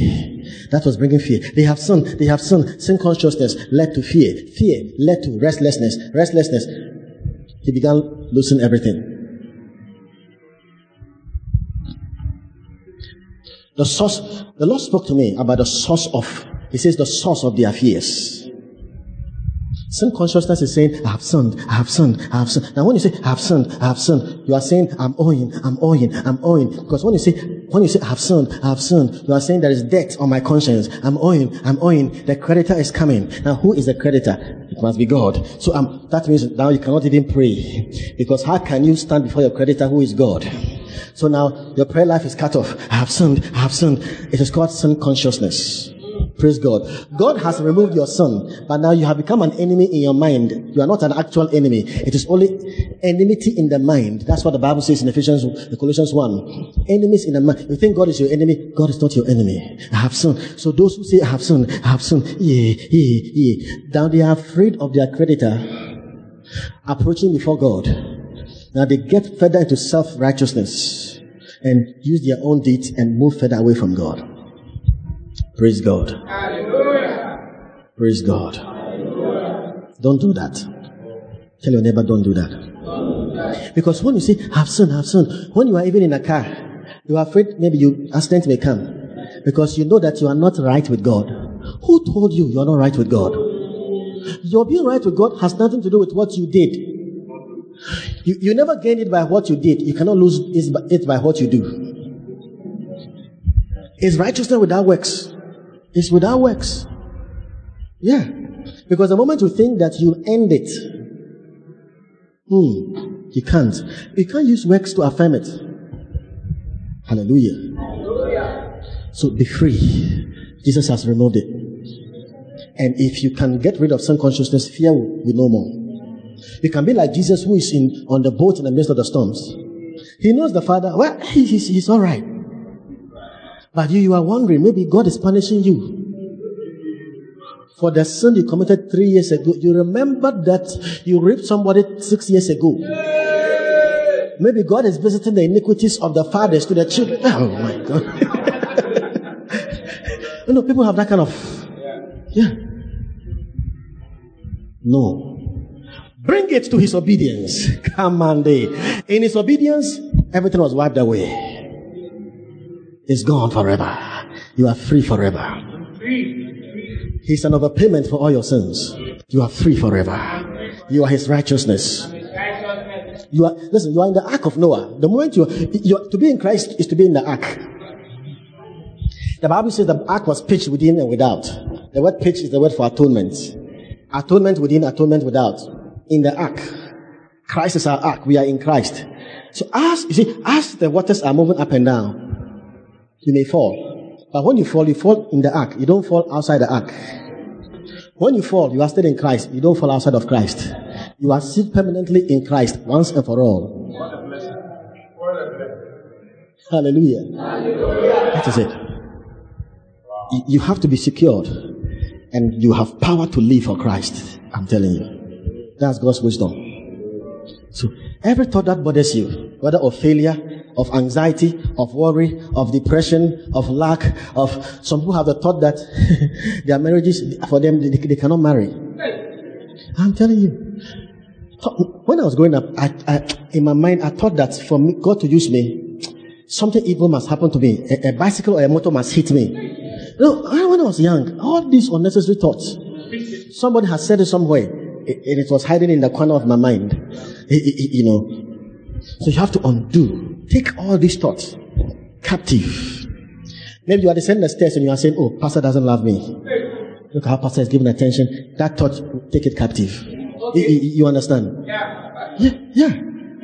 All these thoughts, different thoughts. Yeah. Take that thought captive. Sometimes even the thoughts against your brothers and sisters. Yeah. Either you are looking down on them, take all those thoughts captive. So that's why I said it's a constant warfare. And that is to imply that you must really know God's word. Yeah, to know what God is saying, God's word is saying. So the word of God is quick and powerful and sharper than any two-edged sword, piercing even to the dividing asunder of the what? The soul and the spirit, of the joint and the marrow. And it's a discerner of the thoughts and the intents of the heart. Take every thought captive. Sometimes you want to envy your friends. You quickly take that thought captive and start rejoicing. Yeah, because Jesus can give it to you. Your time will also come. It's nice. This is what is called warfare. So though we walk we are constantly waging war. The things you are seeing, take it captive. All the failures, all the negatives. My life will amount to nothing. Take it captive. My mother will die. Take it captive. My father will die. Take it captive. I'll be alone. Take it captive. To his obedience. And life, you just live for Christ. Brethren, life must be Christ. The cross, what he did for us, appropriating what Jesus has done. And how glorious will life be? How glorious will life be? How glorious will life be? You are in a car and armed robbers are all over the place. Take that thought captive. I am the righteousness of God. The Father is with me as he was with Jesus. I will give you no room to any fear. And when you make such confessions, your angels are active. You know, when you give negative confessions, your angels are withdrawn. Your fear dispossesses them, weakens them. By your faith, they excel in strength. So they can also be weakened in strength by the voice of his word. When they give voice to his word, the angels excel in strength.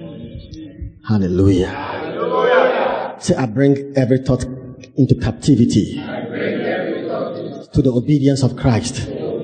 Listen, don't allow your thought to take you captive. You take that thought captive. Yeah. You are going and your thoughts keep undressing women. Fair women, dark women, black women, short women.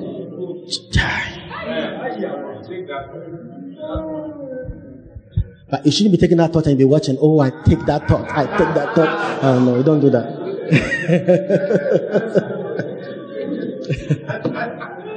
Brethren, you are more than a conqueror. Lift up your voice and praise his holy name for me. Mabo Shabaribatonde Rebe Shambantondele Seeking Makto Shimbraba Sente. I want you to pray right now. Every thought that is consistently troubling your life, every thought of defeat, that is of failure, of condemnation, that has consistently troubled your life. Listen, this is spiritual warfare. Take that thought captive to the obedience of Christ. What Jesus did, his death, arrest that, take it as a slave. You will never fail. You will never fail. You will make it in marriage. You will make it in life. God is with you. Your sins are forgiven. He says your sins, your iniquities, your unrighteousness, will I remember them again? No more. No more. Arrest them to the obedience of Christ. You are his righteousness. You are the righteousness of Christ. You are his righteousness. Mala, Shaba, Kaba, Jume, Kibe. Mama, pull down every stronghold. You can pull down every stronghold. Every stronghold. Every prison. Every fortress. Every prison. Every fortress. Pull down every stronghold. Every imagination that is forming, we reverse it. We reverse. Every formation, we reverse it. Every negative energy released by our thoughts, we reverse it in the name of Jesus. Papate, papate, papate, papate, papate.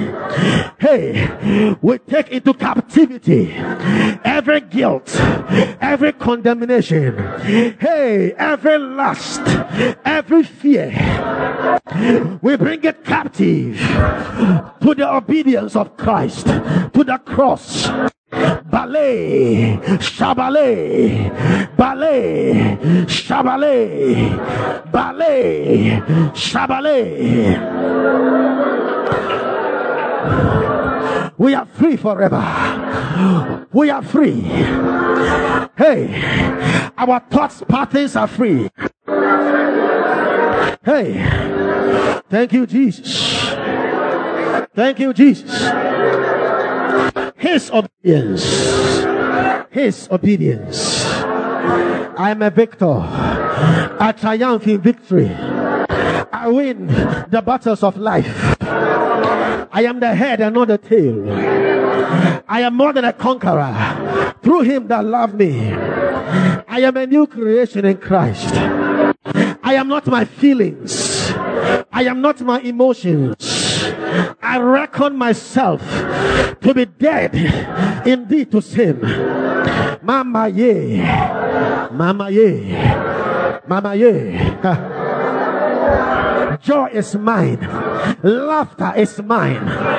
Joy unspeakable and full of glory. Victory is here. The joy of the Lord is my strength. Lift up your hands and glorify him. Hey, hey, your victory is here. Your victory is here.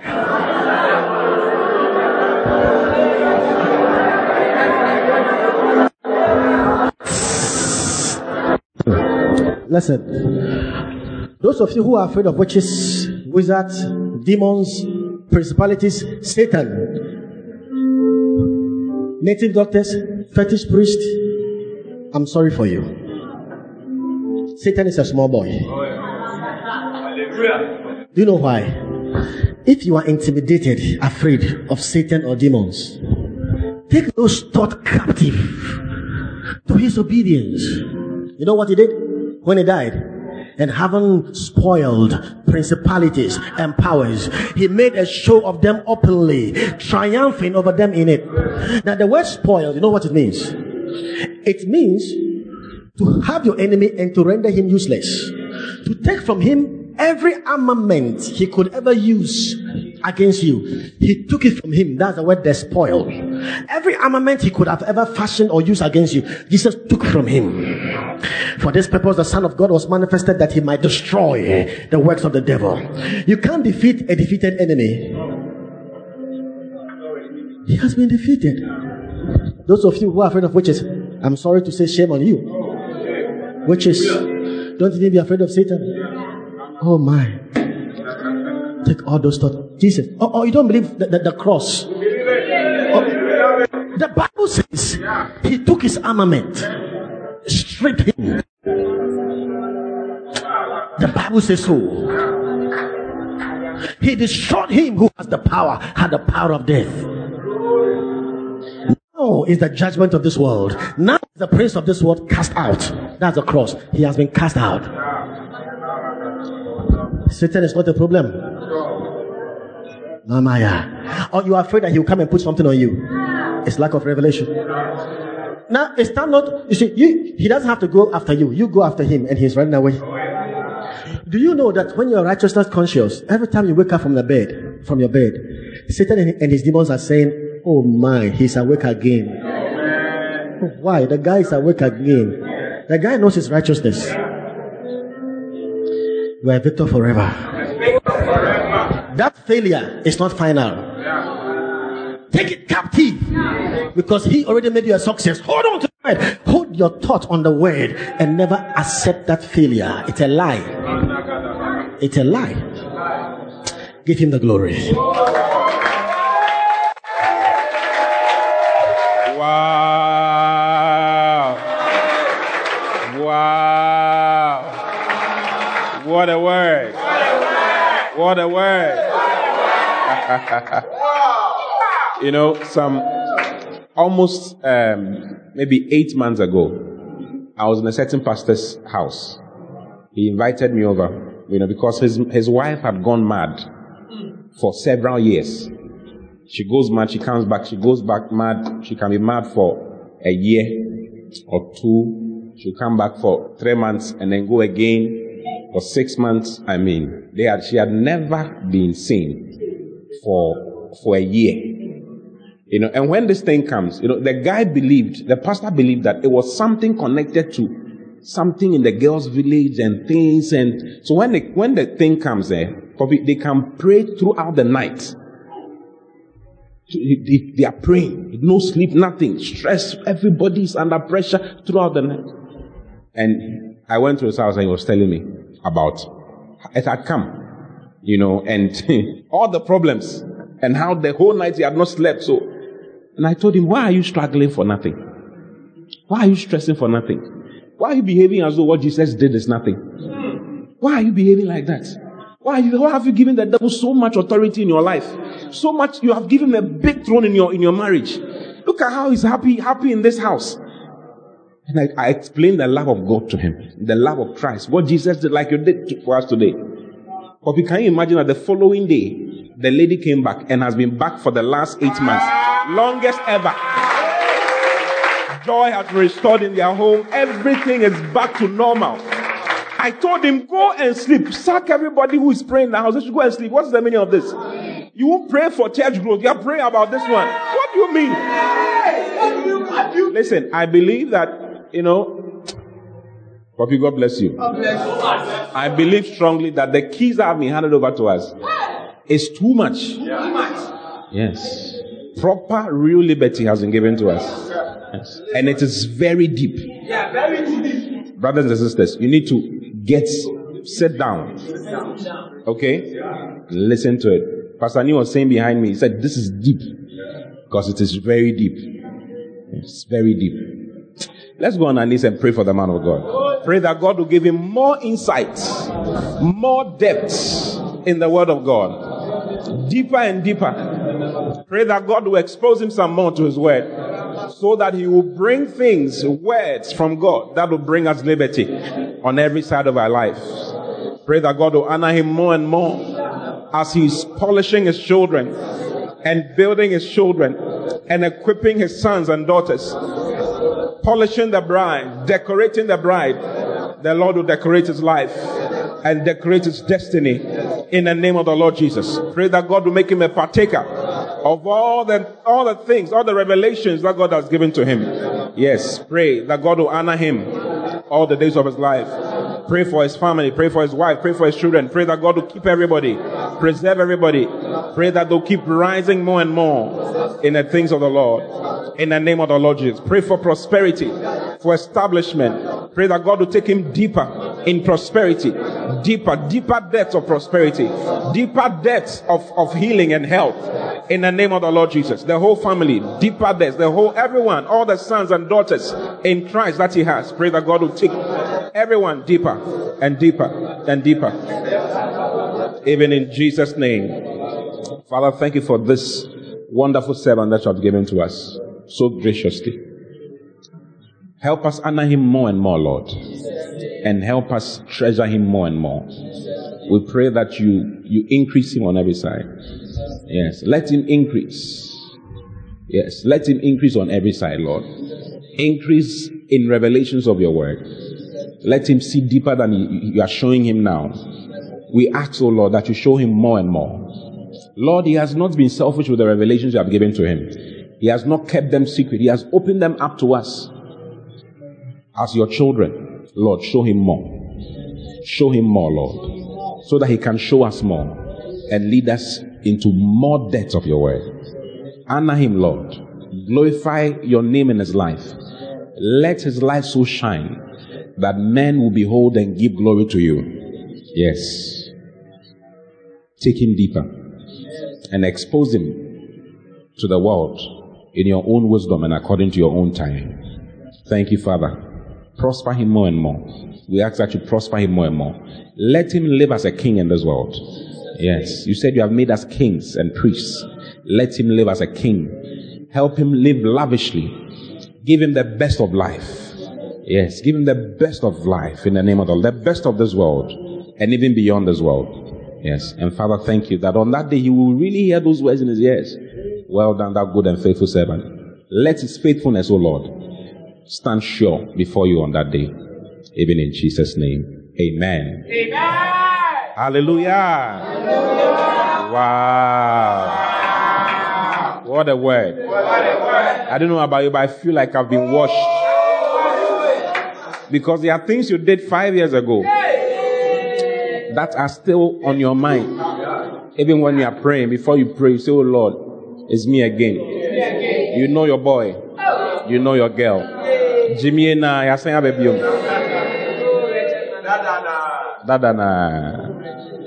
oh wretched man that I am. Wow. So I'll admonish you, listen, I'll admonish you. This God has given us a church that is into listening to messages. Do you see? We have something called podcast. And all the messages that Reverend George has preached in our church since 2017 are on the podcast. All of them are on it. Do you see? Yeah. So I will admonish you to, they are there because we want you to listen to them. I admonish you to go look for all of them, especially this one. This one needs to be up by tomorrow or a day after tomorrow. Listen to it. You've not heard it all. You've not heard it all. You don't know. It's not sung people. So don't make that mistake. You see, make sure you go into it. Yes. I remember he said that you need to know the word. Because you are going to be answering with truth. You must weaponize the word. You remember? Remember he said that you must weaponize the word. So if you don't know the word, what are you going to weaponize? You are not going to have anything to weaponize. So you need to get into the word. Allow the Holy Spirit to lead you through the word, to journey into the word. And God will honor you. Yes. I will never be poor in my life. You see, right now, and what we've been taught means that before you even say, I will never be poor in my life, you shouldn't be thinking poverty. Because you can be saying, I'll never be poor in my life, and your thought is recreating the subatomic particles around you. Do you understand? Yes. Your thoughts are forming things. Thoughts are forming images. Okay? Yes. So you can be coming to do a confession in church. I will never be poor. When they are, say this after me, I'll never be poor in my life. I'll never be poor in my life. Say this after me, I'm a victor in Christ. I'm a victor in Christ. They are saying, but in your mind, yeah, bro, you don't tire. I've been following God for a long time. See how I'm suffering. What did I preach when I came here? How to have victory in life, isn't it? I think I spoke about some of these things. What did Prophet Eden preach when he came here? The beginning of war. I don't know if he spoke about something similar. Same thing. Reverend George has come. In the last 1 month or 1.5 months, the Lord has brought me, Prophet Eden, and Reverend George to talk about the same thing. I don't know whether you are noticing that the Spirit is saying some things to you. Do you understand? Yeah. Same thing. Changing levels. The things you are being taught, that is it. There's nothing else coming from anywhere. Nobody's come to dole out money to anybody. I'm coming to take offering from you. We will keep taking offerings from you. We'll keep taking tithes from you. If you don't use the word of God for yourself, you'll be shocked that you'll be around for 25 years and you complain and you say that we didn't treat you well. You go on social media and send me a letter that I'm a wicked pastor, that I've built wealth and I'm sitting on it, and I've done whatever and whatever. I'm using the word of God. You were looking at me in a certain way. Use the word of God. Don't joke with it. It's not a group thing. I can't eat for you. I can't breathe for you. I can't bath for you. You have a responsibility of breathing for yourself. You have a responsibility of eating for yourself. Get to the word for yourself. It is not a group work. It is an individual work. I beg you, sit down. Get into the word. Learn it. Study it. Meditate on it. Let it seep into your heart so that you can weaponize it and speak it and think it and do what you're supposed to do so that you can prosper. The best, what the church can do for you is what it is doing right now. Teaching you the word of God. That is why you came. Not because of any other thing. Do you understand what I'm saying? I pray that the Lord gives you understanding to see what He's doing. Yes, to see what He's doing in your life. And how He's handing over the truth of God's word to you. And I pray that God will help you stay on the word. I pray that whatever distracts you will be cut off from your life. I pray that God, in His own mercy and His own grace, will help you focus and help you stay on His word and not be drifted away by things that people are saying, by things that look fancy and things that look attractive and things that look powerful and supernatural, and take you away from the word of God, which is the highest thing you could ever have. I pray that the Lord will help you stay focused on His word. Stay focused on His word.